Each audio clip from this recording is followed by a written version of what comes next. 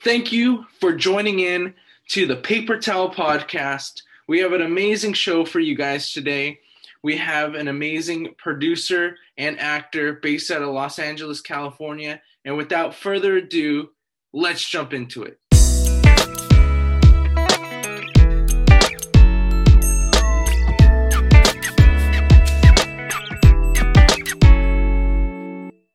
If you'd like to just introduce yourself to the people. Jack. Well, that's awesome, Jack. I guess I just really wanted to start off. I understand that you have a background in both acting and producing. I guess one of the first questions that I really wanted to ask you was, how did you first get introduced into acting, or what kind of pathways did you find that kind of led you into that world? Okay. Yeah, I started acting when I was like 4 years old. So I'm one of those pricks.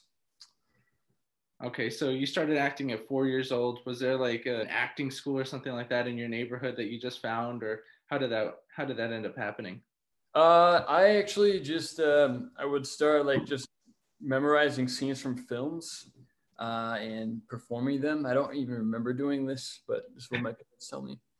And then by age like 8 or 9, I think I shot my first film. I can't remember exactly when, but it was a full short, and I wrote it and directed and starred in it.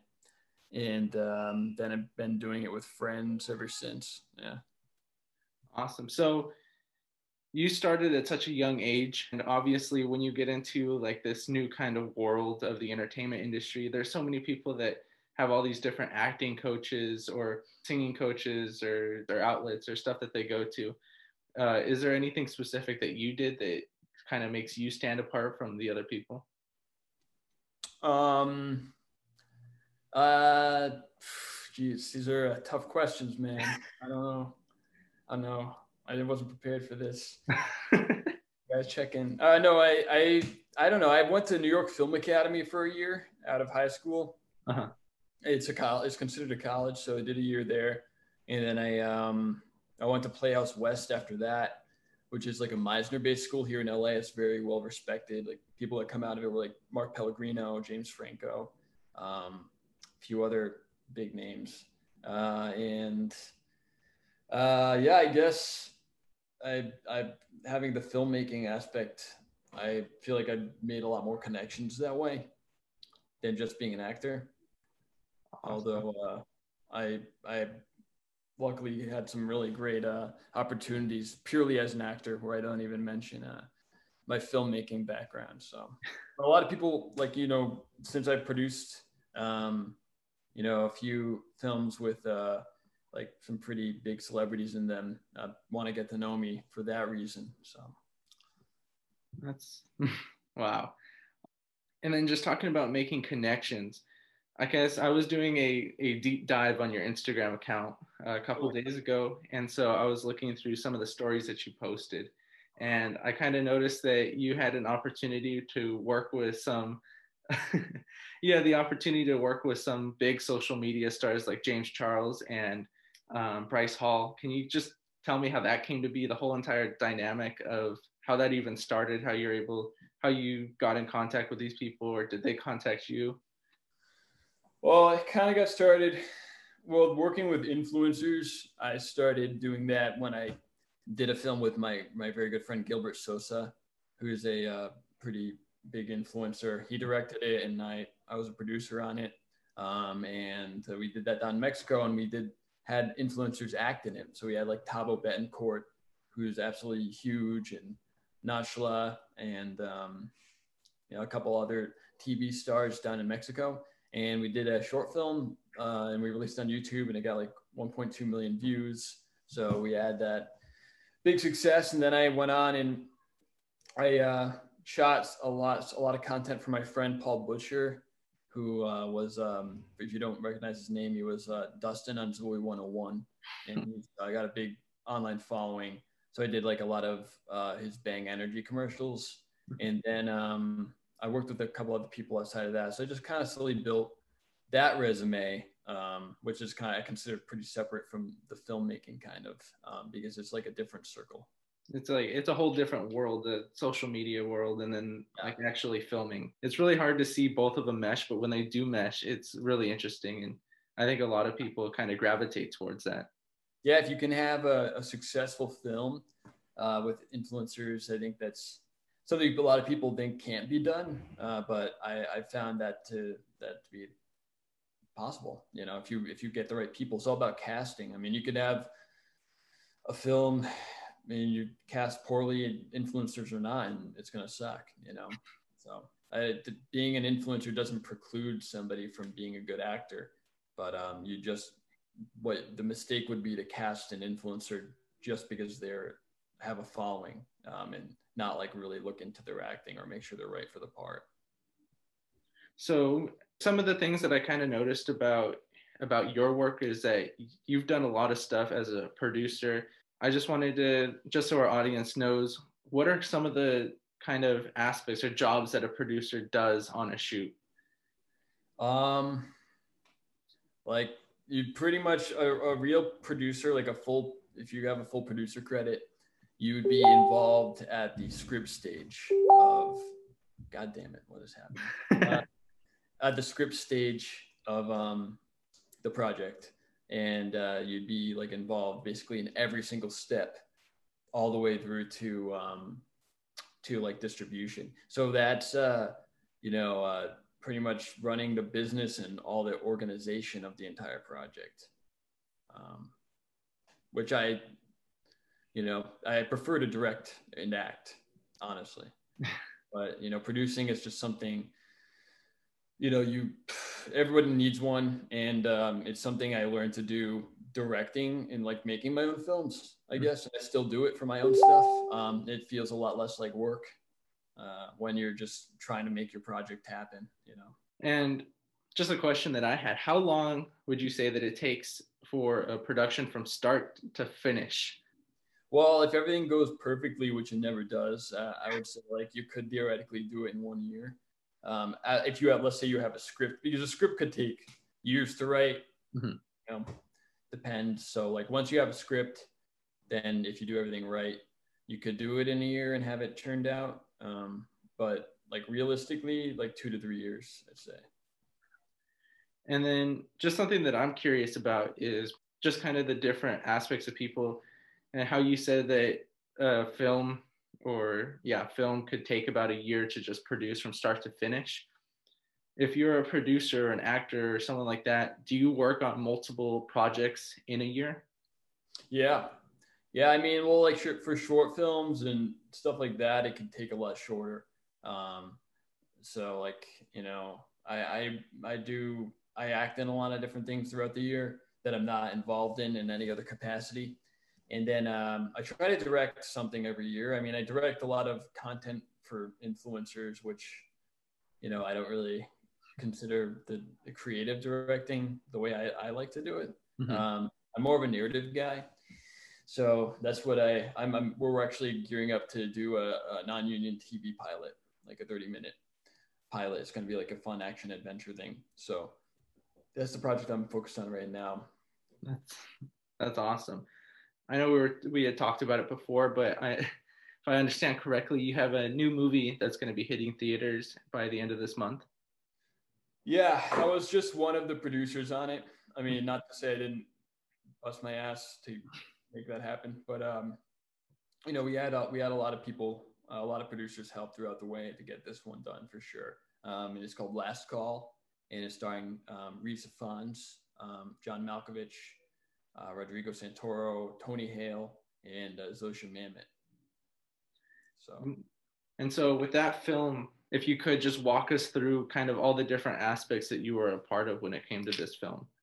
I was involved after it was shot, actually, and it ran into some issues, and I spoke with the director, who also happened to be the writer and kind of one of the pretty much the lead producer on that project.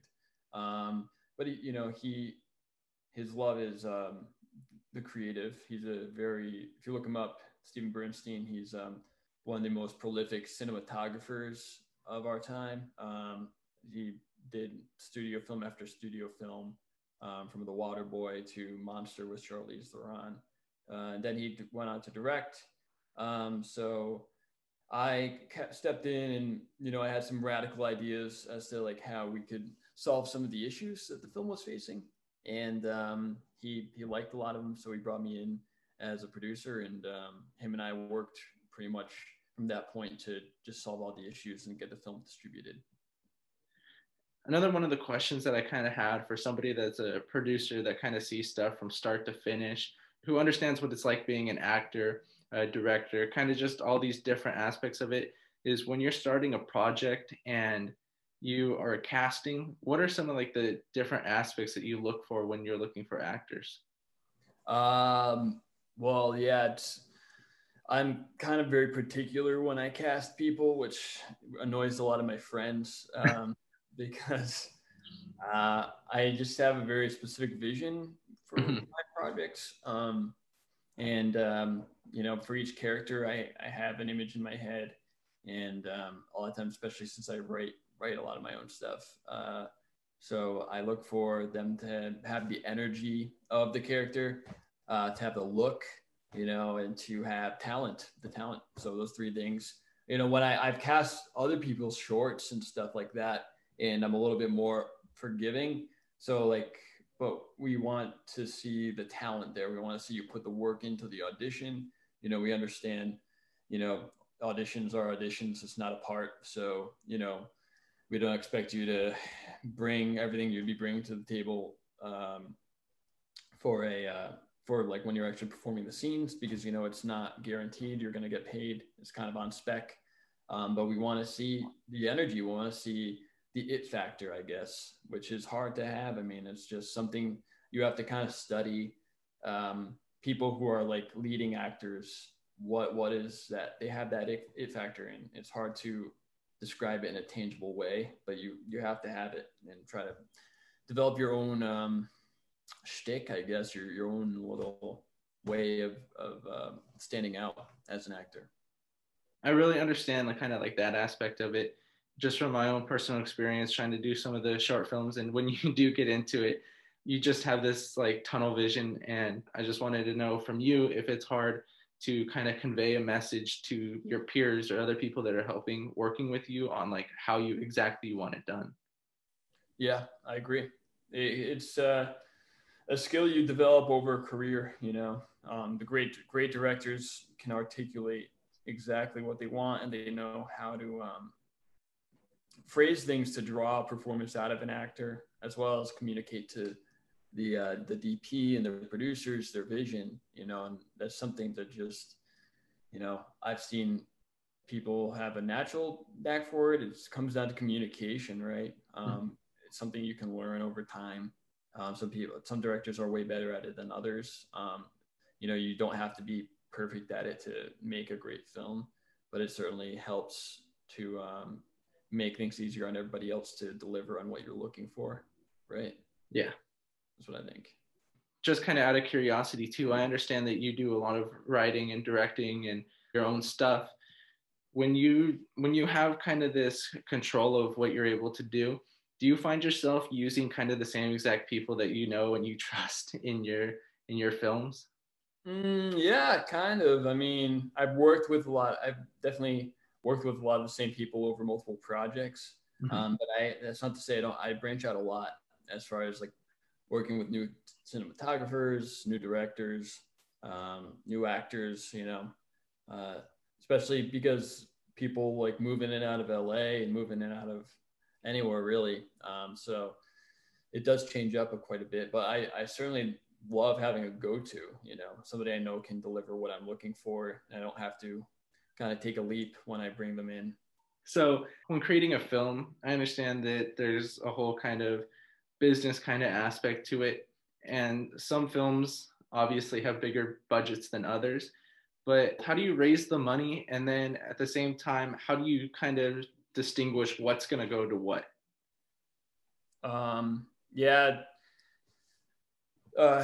There's people called line producers you can pay to break down your script and make a budget for you. And it's, if you can, a lot of them charge quite a bit because it's an extensive process. You have to actually know what you're doing. or you could just kind of ballpark it yourself, just break down every scene and say, what props do we need? What locations do we need? Can we get them for free? Is it stuff we already have or stuff we're going to need to pay? And then it's all the line producer does all this stuff. They also break down like what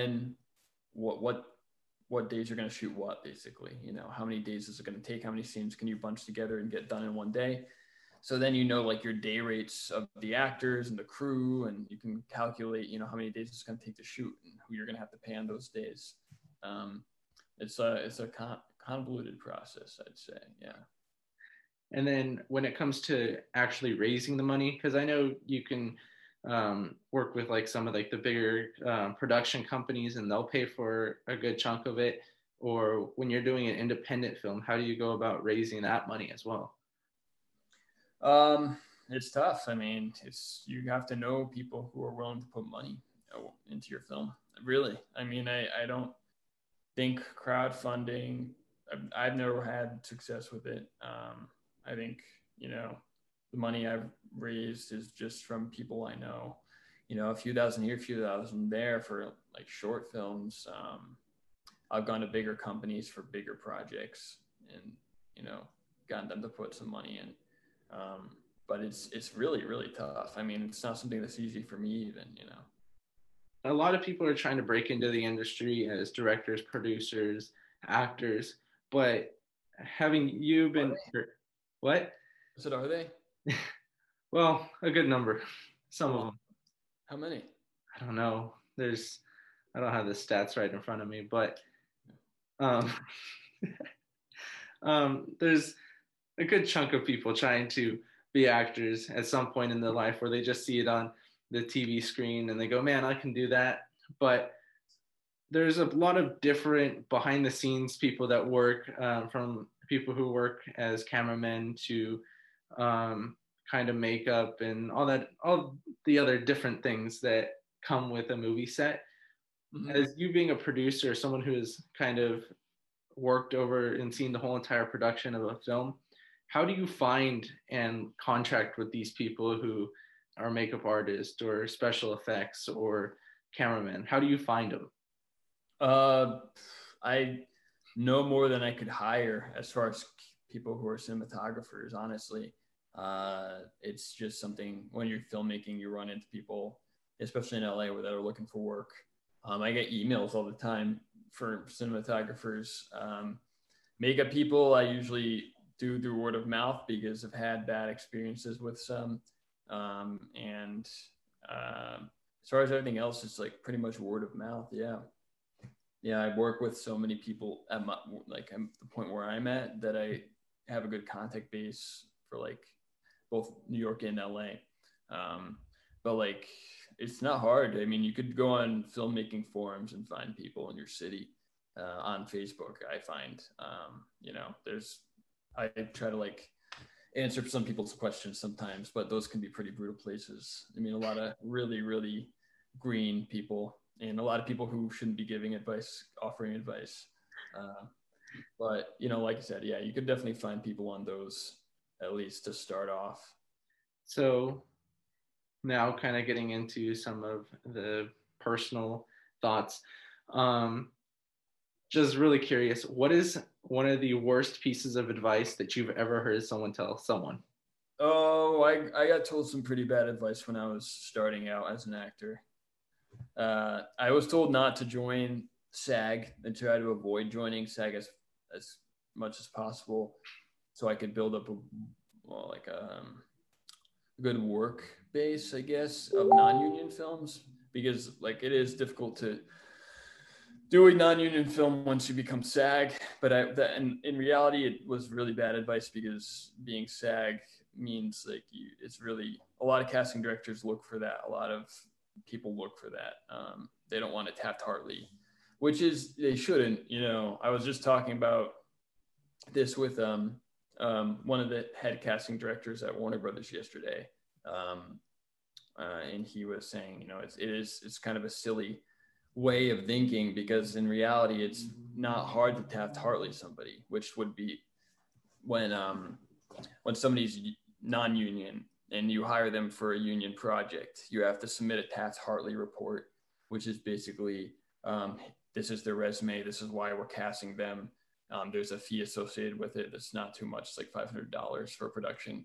And you submit it to SAG and they can approve or deny you hiring that person. And if they approve it, which they usually do, if you're hiring somebody with any sort of experience base, they become instantly SAG and they have to pay their dues and everything. But basically you can take a non-union actor, hire them for your SAG project, make them union off the bat like that. And yeah, it's unfortunate. Like a lot of people have the wrong idea about it. They think that's a difficult process that they don't want to deal with. So it kind of cuts a lot of actors who are non-union out of opportunities. But in reality, it's not too difficult. So kind of just piggybacking on that, how does an actor kind of join this union? Like I said, you could get Taft-Hartley, which is basically like if you audition for a union project and they're like, we need this guy, and then they're gonna do that on their end. Or you could do background work where you do that through central casting, and they cast pretty much all of the extra work in all the major films and TV shows. And if you get 3 voucher or something like, I don't know, 3 to 7 vouchers or something. Basically, if you work, you get a voucher if you work as an extra on a union project. And then once you get a certain amount of vouchers, you can become SAG eligible. And then you won't really run into those issues. Okay. And so now flip-flopping, what is some of the best advice that you've ever been given or you could give to somebody who's trying to find their way into this industry? I think, whether you're filmmaking or acting or producing, you really have to work insanely hard, like really, really hard, every day to be able to contend, because there's so many opportunities you're not going to get. There's so many opportunities you do get that don't go anywhere, and it's just a numbers game. So you need to be developing meetings, opportunities, auditions, whatever, every single day for yourself to have one of them pop off. It's really difficult. I mean, I've done over 40 auditions, and I think probably I've done like 50 auditions maybe in the past few years.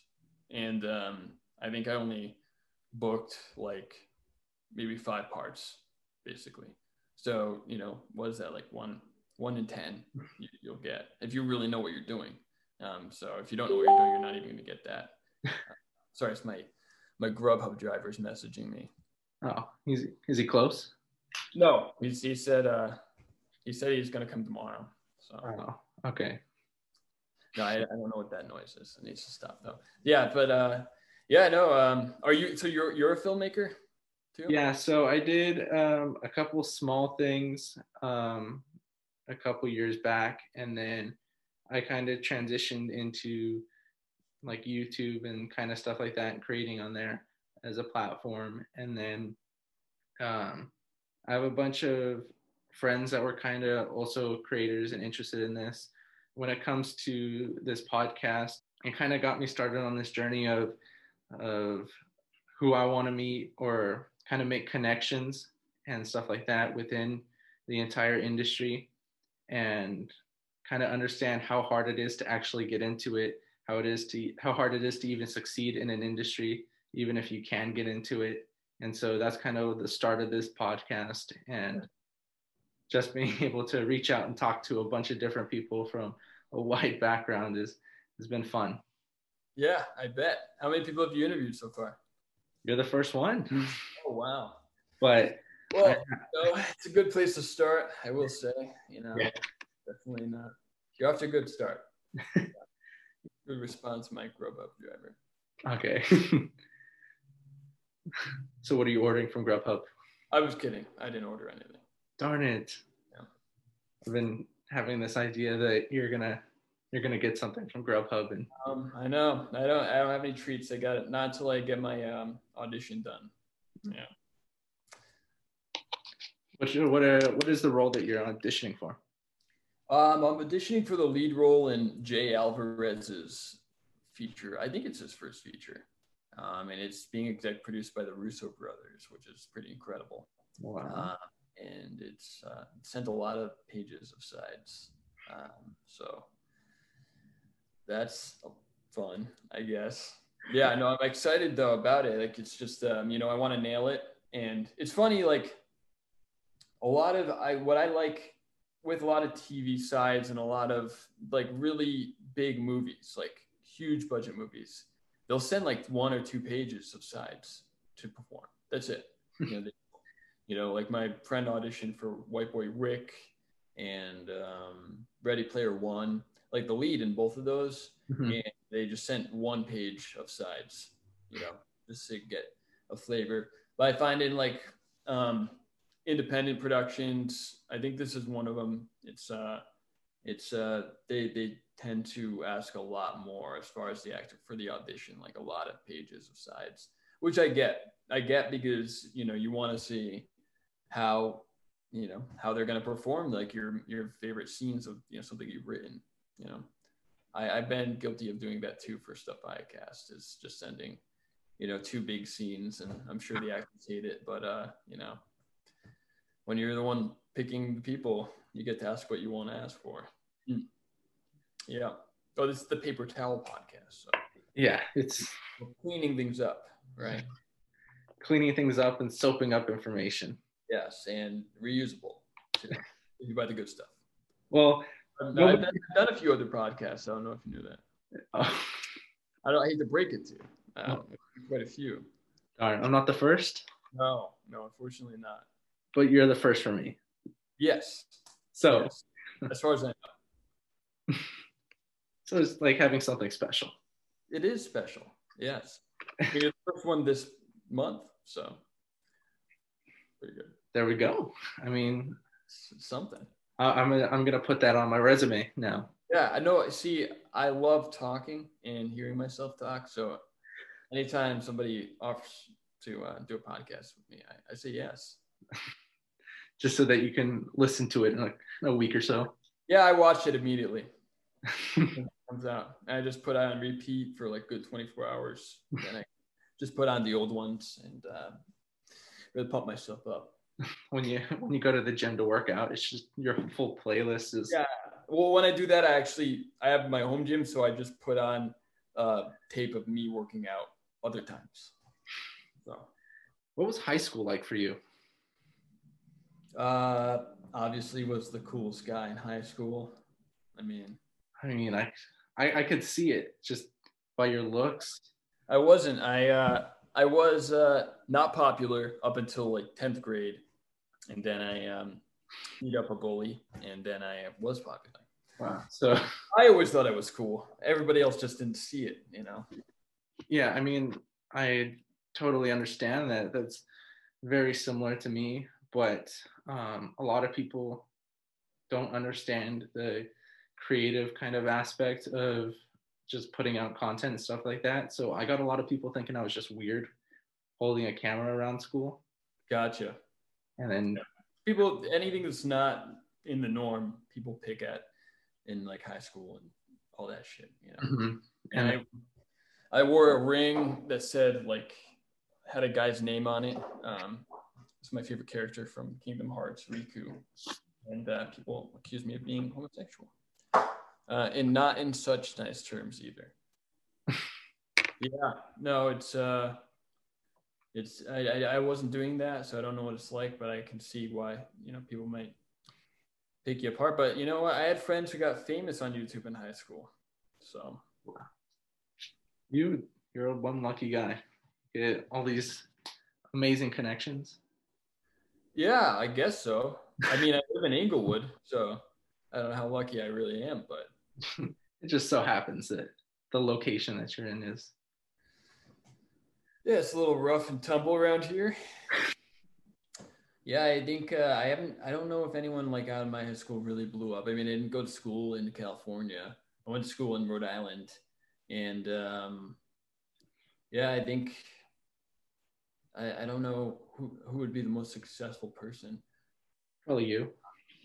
I Thank you. But I would be so presumptive to say that. I don't know where a lot of people ended up staying in the same town. A lot of people, I think it's just like a millennial thing and the way the economy is. A lot of my friends, went to college, but then they bounce around from job to job. And yeah, I think it's just a tough time to be human, really.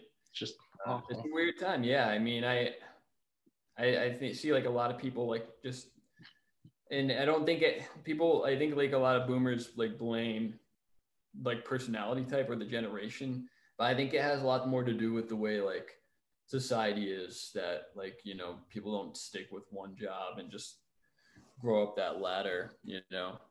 I've seen a lot of people like just live more bohemian lifestyles, and like I had one friend who did some like, I forget, he did sales or something, and then he bought a house and he doesn't live in the house. He rents the house out to other people and he lives in his car. Oh, which is interesting. Which makes total sense. Let me just buy this expensive house and have to pay everything for it, and then just live life in my Toyota Corolla. Yep. So I'm going to end it off right there. Thank you, Jack, for being on the first episode of the Paper Towel Podcast. For everybody out there listening, go follow Jack on Instagram. Look at the work that he's done. And remember to go watch Last Call in theaters November 25th. And thank you so much for being here. Thank you, man. It was a pleasure. We'll talk soon. Yep, hopefully we will. Okay. All right. See you. Bye-bye.